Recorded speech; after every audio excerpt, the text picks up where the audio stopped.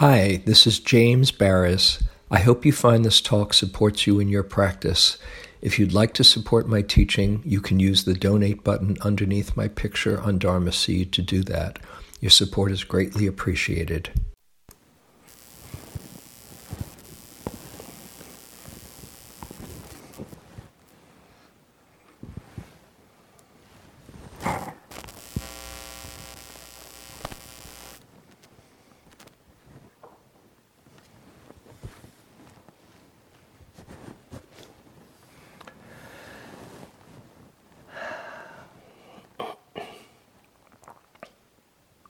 I want to talk tonight on joy and seeing what we're doing here in the context or with the perspective of cultivating real happiness in our life. Sometimes the practice can get really serious, and with so much emphasis on suffering, the cause of suffering, the end of suffering, and the path leading to the end of suffering, we can forget that this is really about happiness. So I just want to remind us all that that's what we're doing. And I'll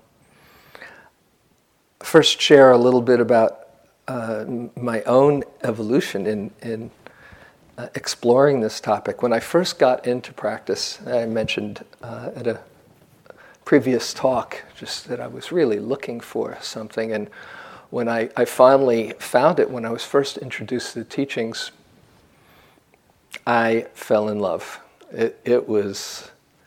I had a long honeymoon period where, wow, I'd found what I was looking for. I had one hesitation early on, but when that got resolved in my mind, then I decided to go for it. And that is the first summer at Naropa in Boulder, Colorado. I'm a kind of intense person and passionate, and fortunately I got passionate about something that chilled me out a bit. But that first summer, I remember going one day to the class that Joseph was teaching, and I had my New York Knicks T-shirt on. I was a huge sports fan, and I was a season ticket holder to the Knicks in Madison Square Garden. The old days, if you're old enough to remember the days of Willis Reed and Walt Frazier and Dave DeBusschere, and I won't name the whole team. Although I will tell you, Earl the Pearl was my favorite player, Earl the Pearl Monroe.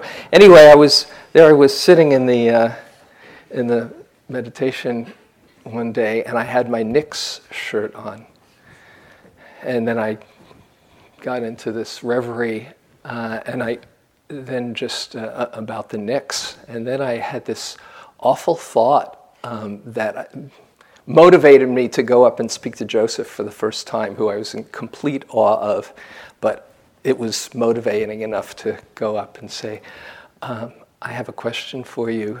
I'm a season ticket holder to the New York Knicks, and I just want to be sure, if I get into this, am I going to go to Madison Square Garden and watch a game and just say, "Nice shot, Frazier. Good move, Havlicek." You know? Because I'm not ready quite to sign up for that, if that's where it's leading to. And he gave me the perfect answer. He assured me, you won't lose your enthusiasm. You'll probably just get over a loss sooner. I said, okay, I'm going for it. And he was right. I still have the enthusiasm, and hopefully I'm getting over losses sooner. Actually, I'm nowhere near the fanatic that I used to be, but I still love sports.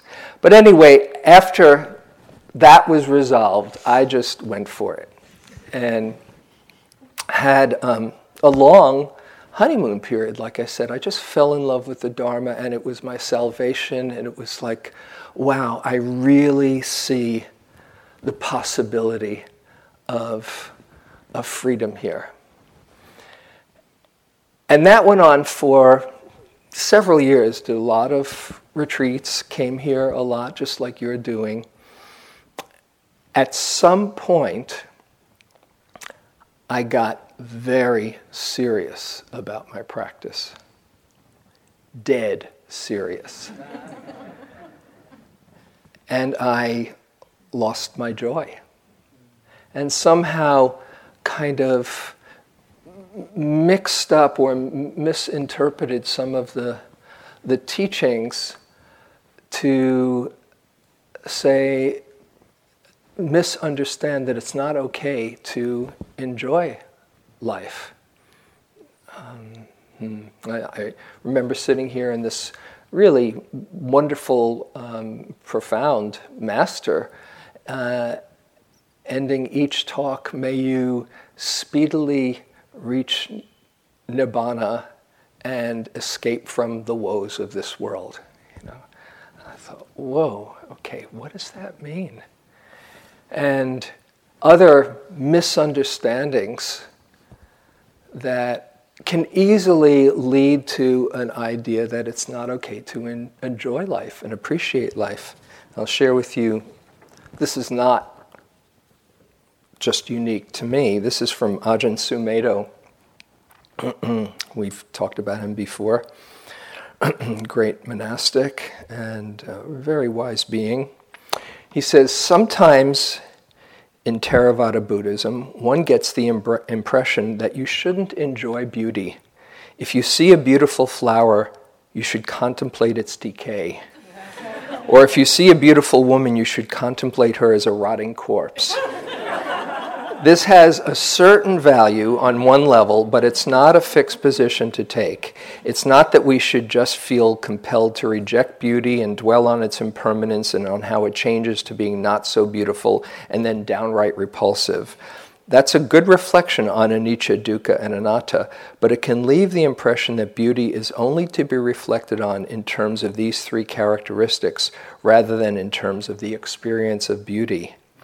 People who can't see the beauty of the good or the true are really bitter and mean. They live in an ugly realm where there's no rejoicing in beauty and goodness and truth. But once you have true insight, then you find you enjoy and delight in the beauty and goodness of things. Truth, beauty, and goodness delight us. In them we find joy.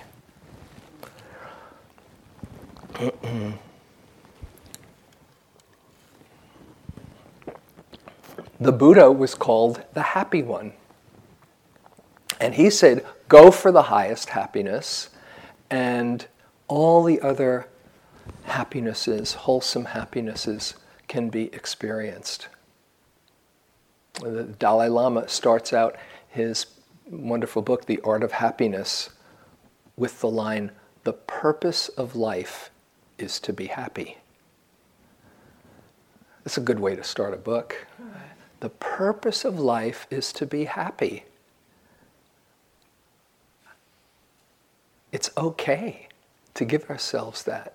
Because if we understand where true happiness lies, then we will be headed in the right direction of greater freedom.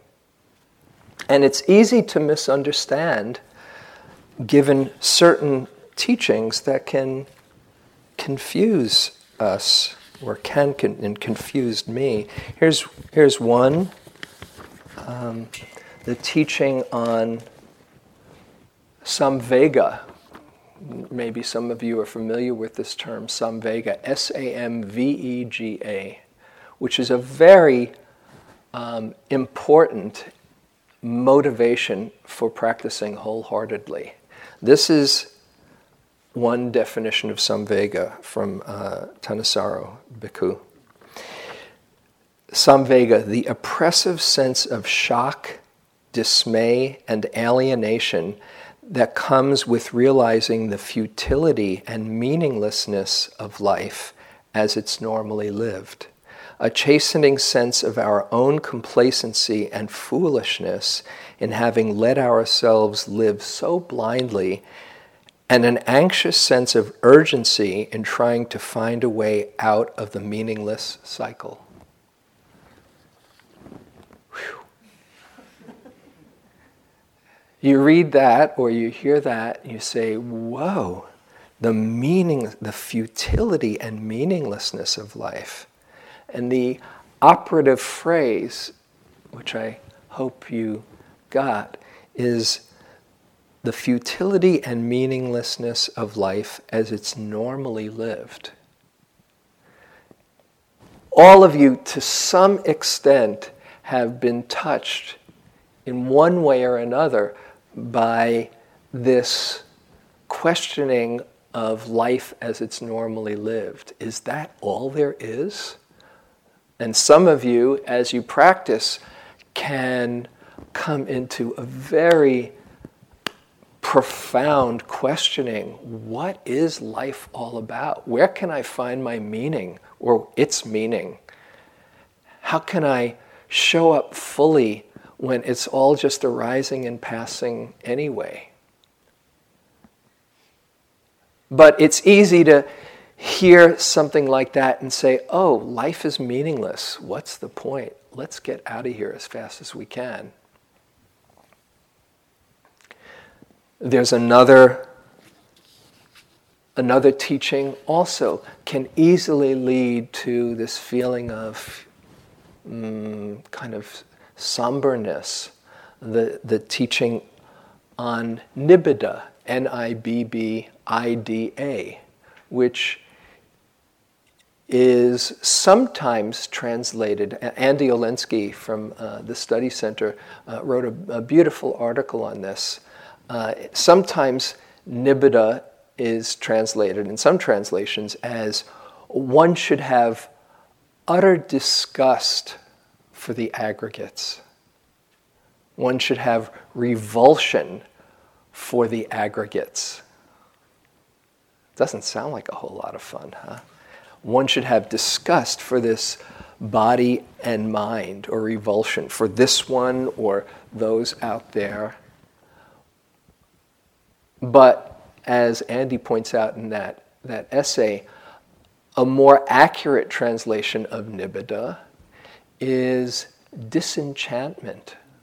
One should have disenchantment with regard to the aggregates.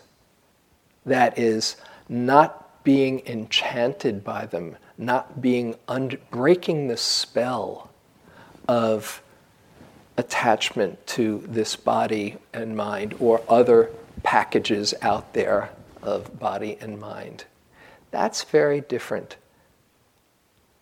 So with these various teachings, as I said, I lost my joy for a while. And when having gone through that period, when I came back to myself and realized this is not who I am, and I decided to just let my natural, at this point, the aspect of loving life and appreciating it come out in fullness, and not try to fit myself in some kind of box that I'd created for myself. I wanted to take a look at what the Buddha really said about happiness. Because as inspired as I've been by the Buddha, he was right on most everything that I've seen, and I wanted to see just where I'd gone wrong. And so I looked at the teachings and have been re-inspired to see them in this context of focusing and developing more true wholesomeness and happiness. And I find that particularly a motivation for practice, there are different motivations for practice, and some people can be extremely motivated by samvega and getting out of the meaninglessness and seeing all the defects of samsara and the urgency of this opportunity which we are so gifted with. And some people are more motivated by seeing the possibility of real freedom and true happiness. So as I looked at the teachings, I became inspired not only for myself to refocus practice in that way, but also for all the people who might get into that same trap that I did. And happiness and joy are spoken about throughout the teachings. You know, joy, Sally gave a talk on the 7 factors the other night. Joy is one of the factors of enlightenment. Suffering is not a factor of enlightenment. Joy is one of the 4 Brahma Viharas, one of the 5 jhana factors. And there's lots of different expressions of it, from piti, rapture, or sukha, happiness, or peace, or gladness, pamoja, lots of different flavors of well-being. And so to see how we can cultivate this and how we can use the teachings to cultivate it specifically. First, it's important to see, as with the awakening factors, that joy, or this urge for well-being, this well-being, expression of well-being, is inherent in us. We were born with natural joy. You know, you see a baby, and if he or she is fed and diaper changed and receives a little bit of love, what do? They squeal with delight. Wow, isn't life wonderful? That's why we love being around babies, because it kind of reminds us of that. And it's contagious. Oh yeah, life is wonderful. Wow, look at that, isn't she cute? Yeah. Yeah. And you feel it yourself. And we sometimes can forget over time that it's right there in us and it can be activated. And the same is true as an adult. If you put an adult in an MRI, fMRI machine, and that person doesn't have physical pain nor mental stress, that's a big one right there.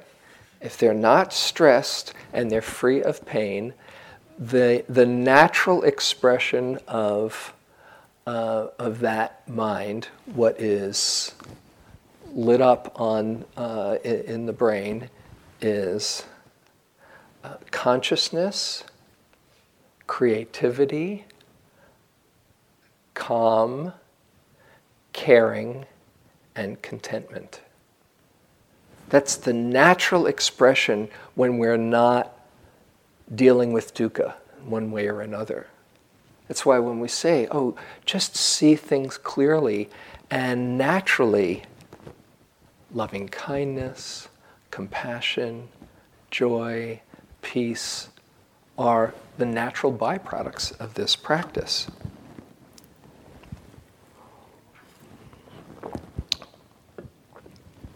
And we all want to be happy, don't we?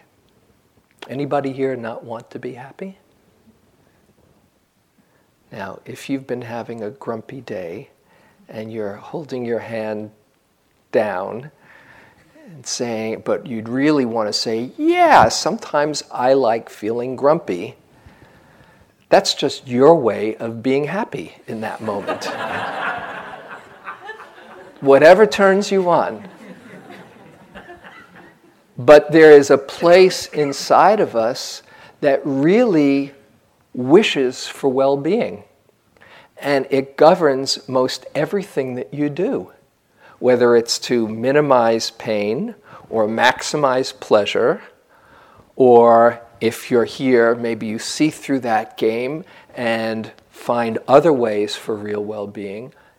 Take a look and see what motivates you to do anything that you do. It might be misguided. It might lead you down alleys that you say, oh, what was I thinking? But your motivation behind pretty much whatever you do is for greater well-being. You want to be happy. And so as what we're doing, the one way I see what we're doing is activating, is getting in touch with and activating that place that is really rooting for our own happiness. First, getting clear on where happiness truly lies, and then allowing that, giving that to ourselves. That's what we're doing. Now, you might think, this is a little bit frivolous. What am I, just kind of putting a smile on my face and saying, oh, everything's really okay? No. We're going for real happiness. And this is the first important piece of the puzzle, that is knowing where real happiness lies. It's not where we've been told that real happiness lies. As you can probably, you don't have to guess, agree, as you could probably agree, but I'll read you Exhibit A in the conditioning that we're up against. This is an ad somebody gave me a while ago called The Gold Shivers. Beautiful woman, draped in gold, very happy. It's a 2-page ad. This is the gold shivers. The gold shivers, that electric excitement, that thrilling warmth. Every new piece of gold jewelry ignites it once again. Nothing makes you feel as good as gold. Second page, you can see. What is the real substance of a new piece of gold jewelry? Emotion, pure and powerful. From the first small shiver of excitement when a shimmering necklace of gold beads catches a woman's eye, to the great shivers of delight when the coveted object actually becomes hers. Among life's pleasures, count this deeply felt euphoria as unique. The only way to get the gold shivers is by getting the gold. You might not even care for jewelry, but you read that and you say, oh, I want some too. She seems pretty happy. Yeah. It's very powerful. And even though you think you might know better, oh, it's just an ad, it's just madmen doing their thing, it's very effective. And the average, by one study done about a dozen years ago, which is, I think, very conservative now, the average American gets 3,000 messages like this every day. Every day. Yeah. Except if you're here. Then it's, what's for lunch? Right? We're having a fast from stimulation here. But this is what we're up against. And if you think that you're above that, just reflect on the fact that Coca-Cola or some big company will pay millions of dollars for 30 seconds of your time just so you can see somebody drinking a bottle of Coke with a big smile on their face. Now, they're not saying, oh, we're going to turn somebody on to this new drink that they never heard before. It's called Coca-Cola. They know you've seen it, but every time you see it like that with that smile on their face, there's a little neural pathway that gets set up in your mind that says, yeah, that feels good. Right? So the first key is understanding where happiness lies. Let me ask you, we'll take a couple of comments. Think of something that brings you joy. You might close your eyes for a moment. Some activity or experience. Or what brings you real joy? Just notice how it is just to think about it. Okay, and just take a few comments. Just at a time you can raise your hand. What brings you joy? Anyone? Yeah. My family's dog. What's that? My family's dog. Your family's dog, playing with your dog. That's always one of the ones that come up all the way in the back, yeah. Singing, yeah, singing. Letting it out, yeah. Conversation with a friend, yeah. What? Dancing, yeah, beautiful. Playing with my friends' 2-year-old. Yeah, playing with children, your friends or your own family. Anything else? Last one.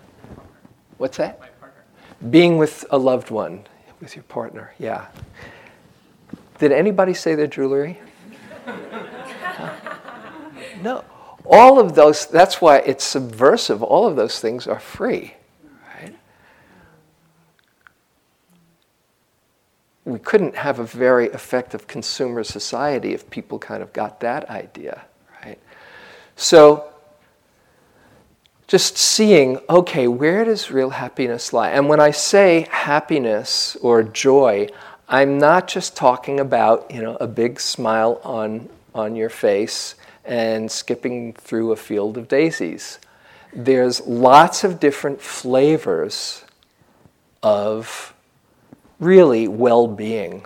What it comes down to is well-being, whether it's, as I mentioned before, gladness or bliss or contentment or ease or peace.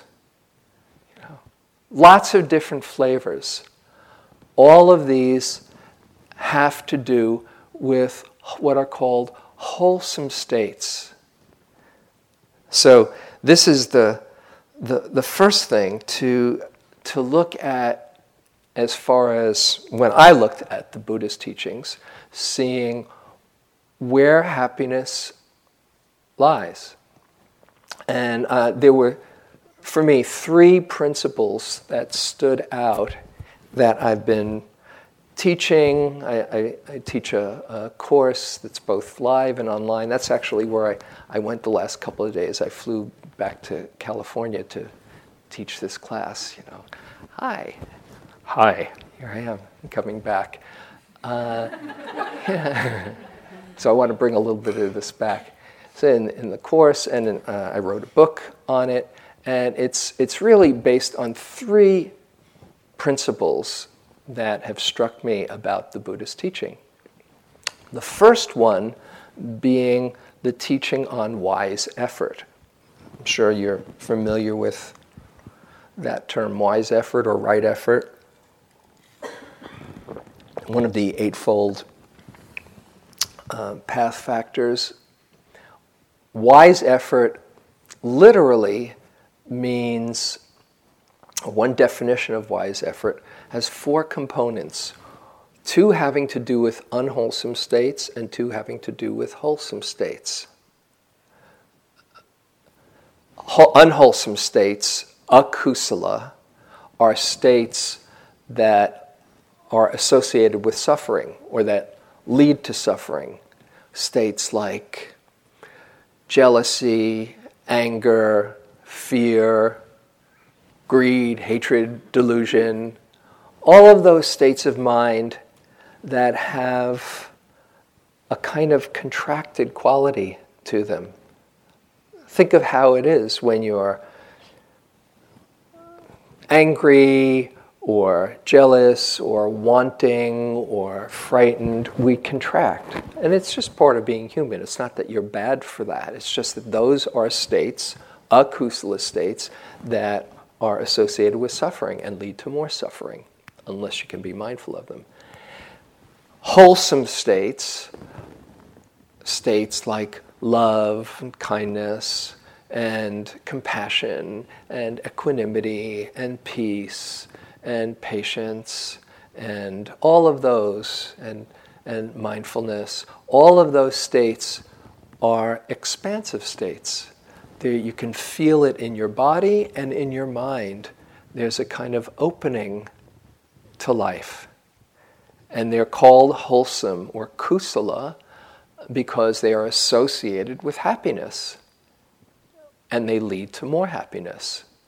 And the Buddha said, actually, in a famous discourse, he said, see what states lead to suffering, and if you don't want to suffer, then abandon those, and what states lead to happiness, and if you want true happiness, then cultivate those. So wise effort has to do with these two ends of the equation. One, to guard against unwholesome states before they arise. Two, if they have arisen, to overcome them or abandon them in some way. Okay? And that's what we're doing, one part of the equation of what we're doing here when an unwholesome state arises, to use the tools that you're practicing so that you're not completely caught up in it and you can hold it in a different way. Not only hold it in a different way, but transform your experience into greater well-being. The other side of the equation, which is important for you to know, is cultivate wholesome states when they arise. Cultivate wholesome states that haven't arisen. This is a good thing to do, like we do the Brahma Viharas on Tuesday, or we bring more mindfulness, which is one of the best ways to cultivate wholesome states, or we cultivate generosity, or all of those states. He says, cultivate them. It's good. And then the fourth of the wise efforts is to maintain and increase wholesome states when they have arisen. He says that's a good thing to do. To maintain and increase wholesome states that have arisen. Not, I better not get attached, so let's let go of this one.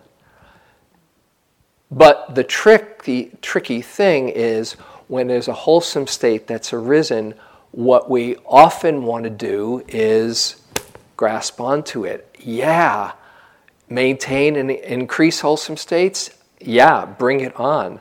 But when you say, I want more, that very thing is an unwholesome state of grasping. So it's a little bit tricky here. How to maintain and increase wholesome states that have arisen without grasping. So that's the first principle that I've been exploring. To cultivate wholesome states and feel okay about it, and both in practice and in daily life. And when there's a wholesome state that has arisen, to allow it to increase. There's one discourse that pointed to the second principle about maintaining and increasing wholesome states. In this one discourse in the Majjhima Nikaya, number 99, where he says, the Buddha gives the example of being in the middle of a generous act, a very wholesome state. And his suggestion is, when you're in the middle of a generous act, to reflect and think to yourself, oh, I'm being generous now. And he says, associated with that wholesome state, if you can reflect on it, there is a gladness that comes with it. Not if you're saying, aren't I wonderful for being so generous? Or I hope everybody sees how generous I am. Hey, check it out, I'm pretty generous. You notice that? That's just more ego. But if you get in touch with how good it feels for generosity to move through you, oh, it feels so good to just think of a time when you've just done a spontaneous, random act of kindness as it moves through you. How good that feels. He says that's a really good thing to notice. And he says there's a gladness that is connected with that wholesome state. And as the discourse goes, he says that gladness connected with the wholesome I call an equipment of mind to overcome all ill will and hostility. And it says one gains inspiration, one gains delight in the meaning and in the truth. Oh, it feels so good. It feels good to be good, doesn't it? So to pay attention to that gladness is really a good way to maintain and increase that wholesome state. Not by grasping, but by not missing it. Oh, this feels so good. Then you're motivated to want to experience it more.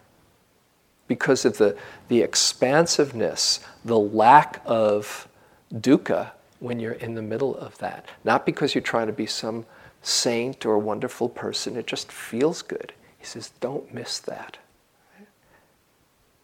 And this is also, in modern day neuroscience, corroborated that when you pay attention to the goodness as it moves through you, or to goodness wherever you see it, just like Ajahn Sumedho saying, when you pay attention to it, you deepen the connection and the neural pathways in your brain and in your heart that values that, and that you are training yourself to take in the good. As my friend Rick Hansen, the neuroscience guy who wrote a really good book, Buddha's Brain, about neuroscience and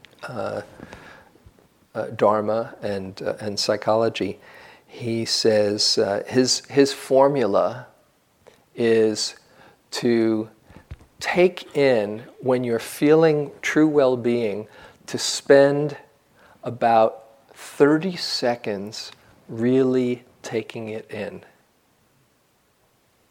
And he says, if you can do that 6 times in a day, I know that's 3 minutes, that's a lot, but you don't have a whole lot other things in your schedule here anyway, right? If you can do that 6 times in a day for a 2-week period, you will notice a dramatic shift in your well-being. Now, you might need to do that more here because you don't have a whole lot of distractions to fill the other time. So if you're only noticing unwholesome states all the rest of the day, I would just say, you might up that a little bit more. But what happens is that you're deepening those neural pathways of seeing the good, and you also are starting to have your radar out for the goodness in your life. And this is something to consider, that it takes practice to have your radar out for the good for many of us. Not for everybody, but for many of us, we are more inclined to notice what's not good. And it's not our fault either. We are wired up that way. In the brain, there's this almond-shaped cluster of neurons called the amygdala, which is part of our survival system that scans the horizon for what can go wrong. And it activates the sympathetic nervous system, the flight, fight, or freeze, and we are scanning the horizon for what can go wrong.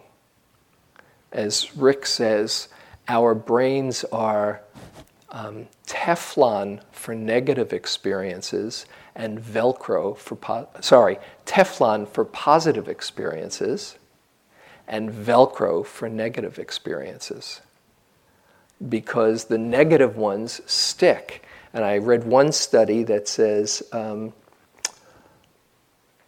if you're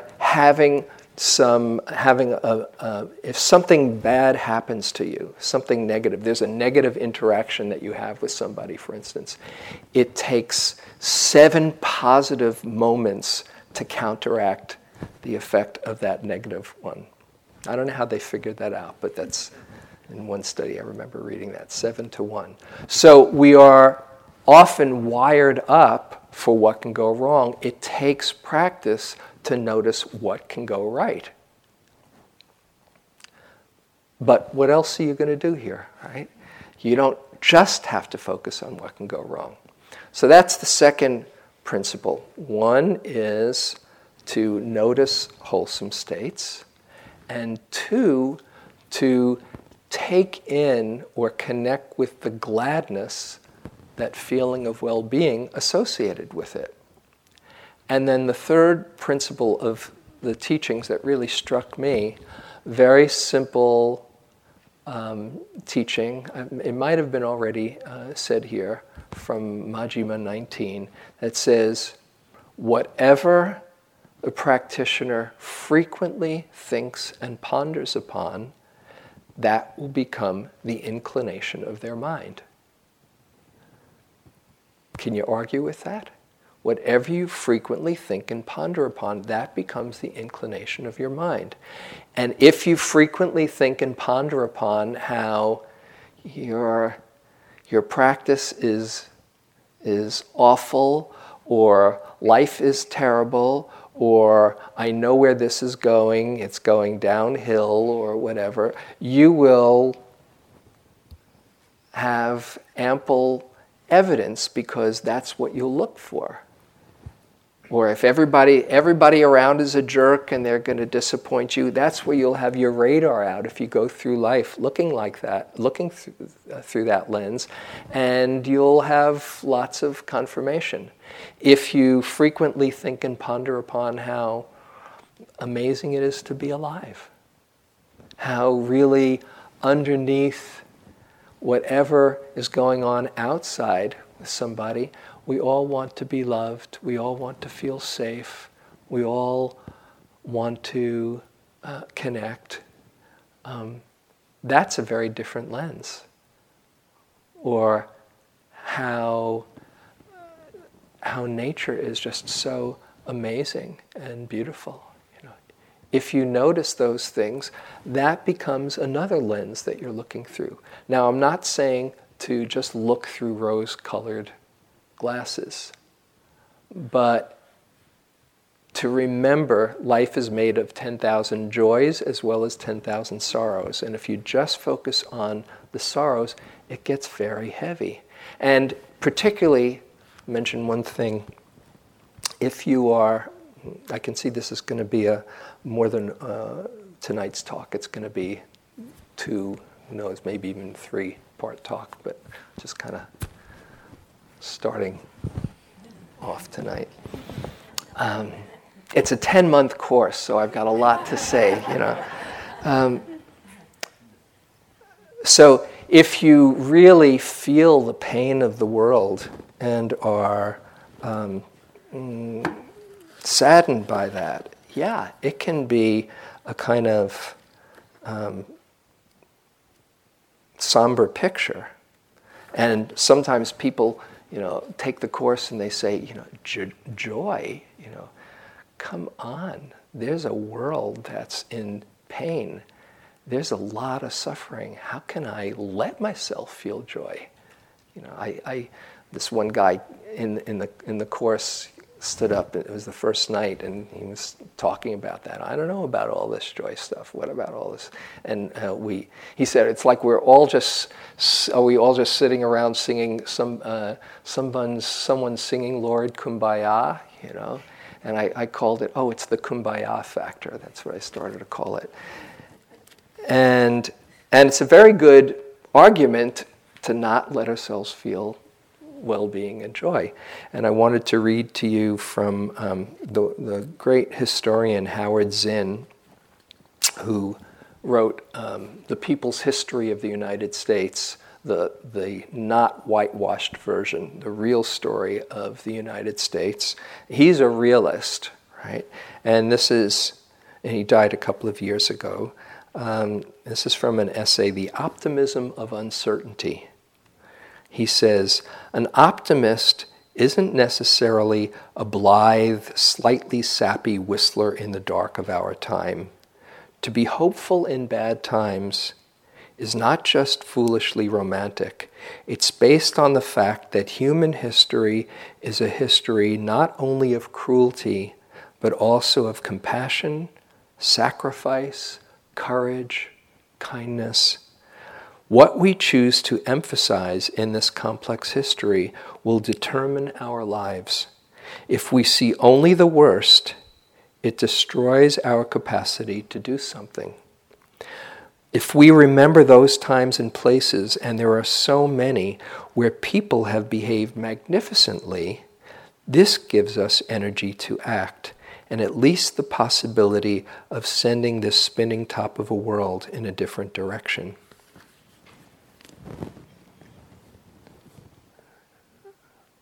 We get the news that comes to us because it's designed to shock us. That's the way the media is built. You don't have a lot of news stories of, so-and-so was so nice to his neighbor. You know, it's not going to sell news. So we get bombarded with everything going wrong, maybe with a few human interest and feature stories in there to kind of keep you reading and not be completely, bummed out. But if you take a look around, that's not the whole story. There's so much goodness in the world. There's so much goodness inside and around us. And the key is to be looking for it, to not miss it when it's here. And when it's going on inside of us, to not just know, feeling pretty good right now, what's next, but to actually feel what it's like to feel good. That's what we're talking about.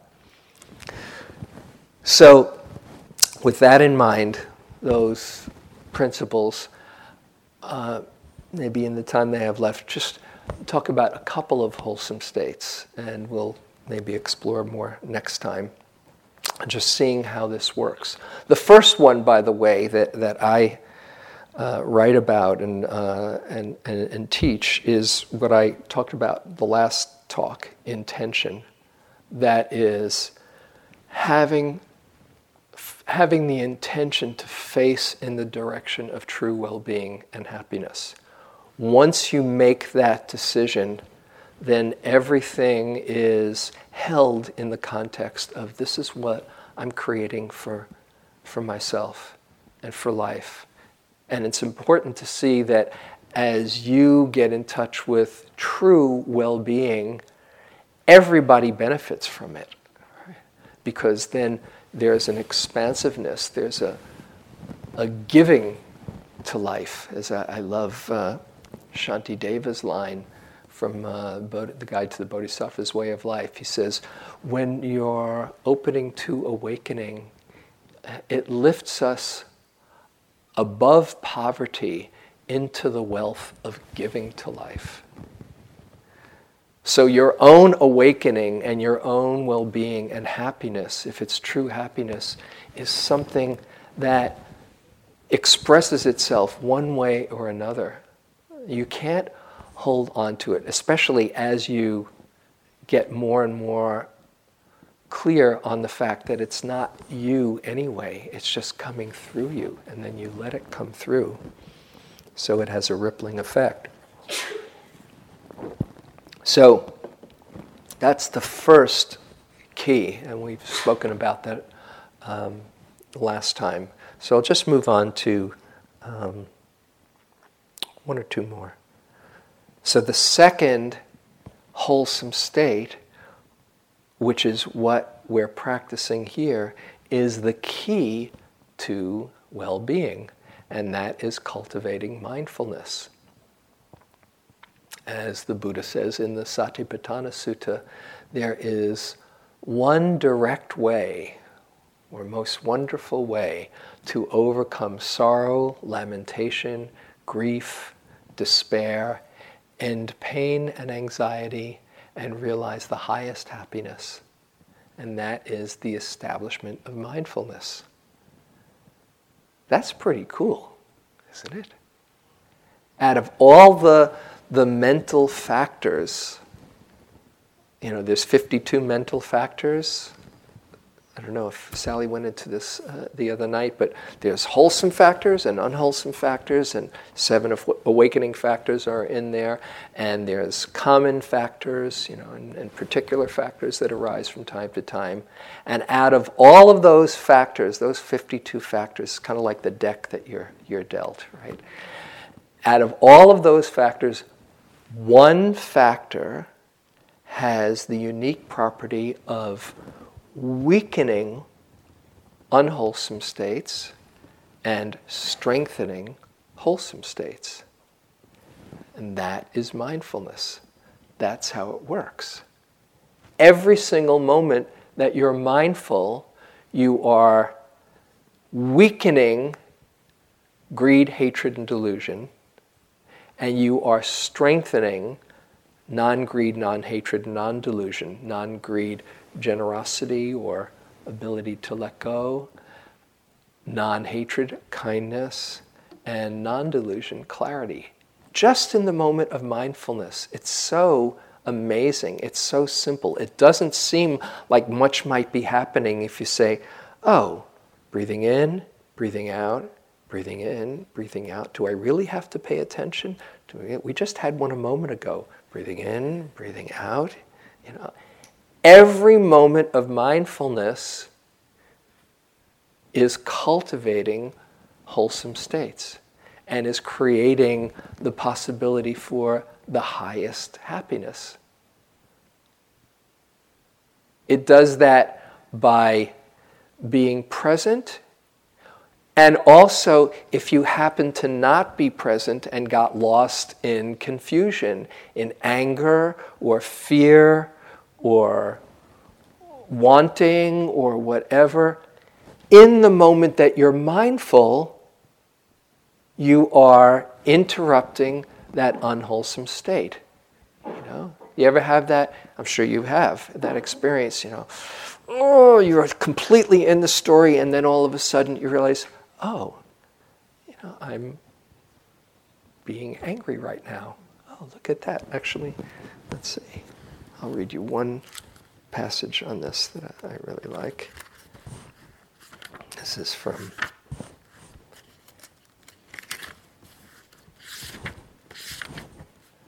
Sylvia Borstein, my good friend. She tells a story. She told this at one of the classes about how becoming aware of what she was thinking with mindfulness helped reframe an experience. One evening when she was staying in New York City, she'd arranged to meet a friend for a theater performance and decided to take a bus to get there. As the bus crept along through the heavy traffic, Sylvia started worrying. I'm going to be late. I'll miss the curtain. My friend will worry about what happened to me. I shouldn't have taken the bus. The subway would have been so much faster. Figuring she could walk faster than the bus was going, Sylvia got off. And of course, as I'm walking, the bus passes me by. And now I'm thinking I should have taken a cab. Now, Sylvia's been meditating for years, but she's also, by her own admission, been fretting for years, so it was an easy reaction to fall into. Continuing her story, she describes running down Broadway in high heels with a cold wind whipping around her. And then, all of a sudden, I have the thought, what am I doing? Oh, I'm grumbling. That's a moment of mindfulness. Up until then, I was caught up in a habit-driven narrative, an editorial comment about what was happening. The moment at which the mind says, Sylvia, you're grumbling, the lens switches, and suddenly the truth of that moment is, I'm a 71-year-old woman running down Broadway in the middle of winter in high heels. That is far out. That is an extremely fortunate thing to be able to do. It changed everything. I felt proud, and I actually hoped a lot of people saw me. In just a moment of being mindful, you step out of the bad dream. Oh, that's what's happening. Oh, freaking out. That's what's going on. That's one of my default notes. Oh, freaking out. Oh, confused. That's what's going on. So that's one way that mindfulness works. Another way that mindfulness works is that when you are feeling a wholesome state, when you pay attention to it, you increase it. It amplifies the wholesome state. And as an example, we'll just move on to one more wholesome state. And that is the state of gratitude. And you can see how mindfulness amplifies gratitude. Gratitude is a very direct way to open up the heart, to reflect on the blessings in your life. The Buddha has the beautiful Mangala Sutta, all the blessings that one should reflect on, including to be grateful and content. This is a blessing supreme. He says, reflect on all of these blessings in your life.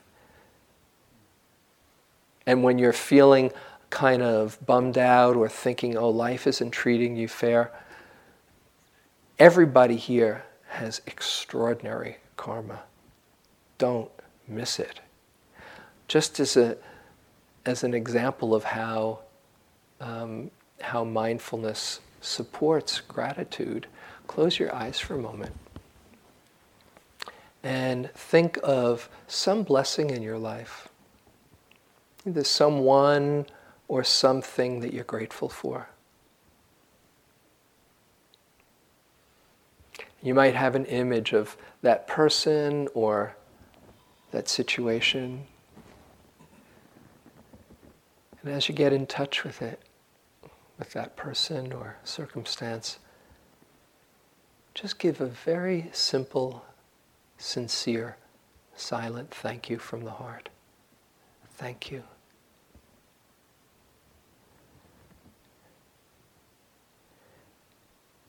And now let your awareness really feel how good it feels, the grateful heart. How does it feel in your body, in your mind? Oh, thank you. You can take another breath. And you might bring to mind another blessing, someone or something. Have an image. Again, a simple thank you. Thank you. And then just relax in that feeling of well-being. Feel it in the body, in the mind. Here it is. Another 30 seconds to take in.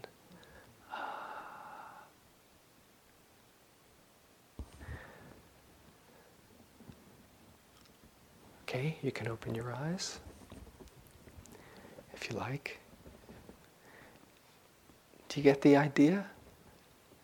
Whenever you're having those moments of well-being, all it takes is a few moments to reflect on how blessed you are. And it creates the space, it creates the container with which to process all the hard stuff. I'm not saying don't look at the hard stuff. In fact, maybe next time on the next talk, I'll talk a little bit about how opening to the hard stuff is a very direct path to well-being. That's what the Buddha said. But to notice those moments of well-being when they're here, when they arise, this is a very healthy part of our practice.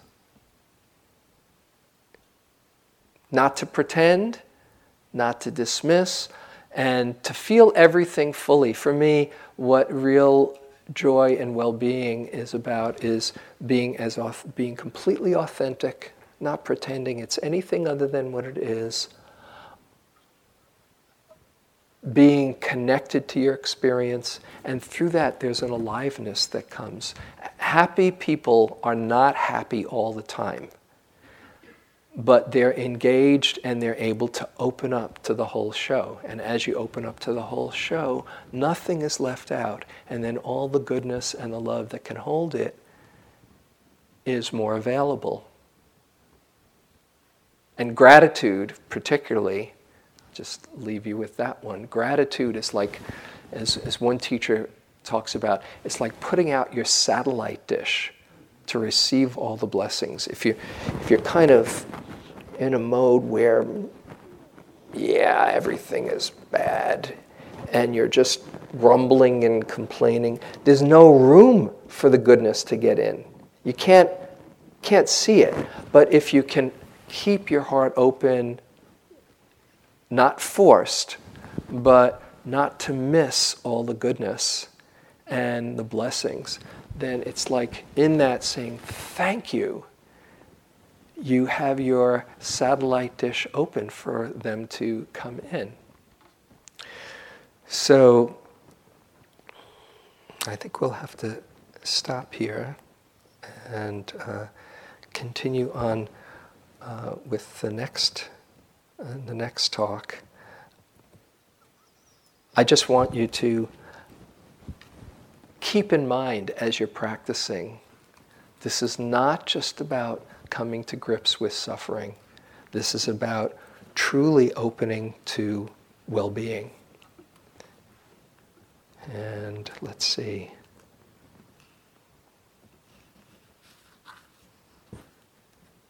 I'll end with I know what I'll end with. I'll end with the Shantideva quote, the whole quote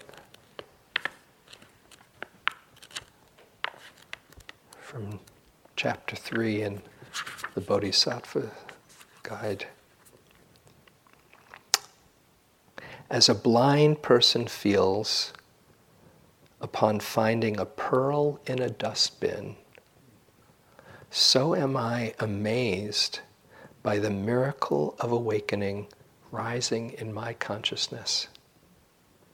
It is the nectar of immortality that delivers us from death, the treasure that lifts us above poverty into the wealth of giving to life, the tree that gives shade to us when we roam about scorched by life, the bridge that takes us across the stormy river of life, the cool moon of compassion that calms our mind when it is agitated, the sun that dispels darkness, the butter made from the milk of kindness by churning it with the Dharma. It is a feast of joy to which all are invited. Let's sit for a moment.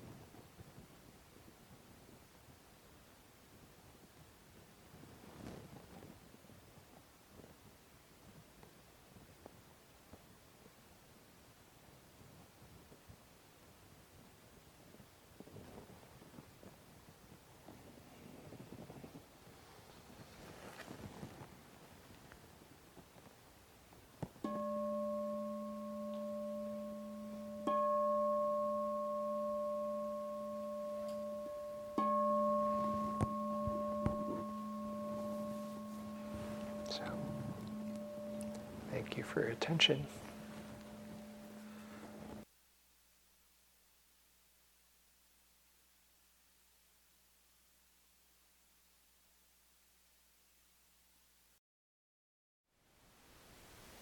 Thank you for listening.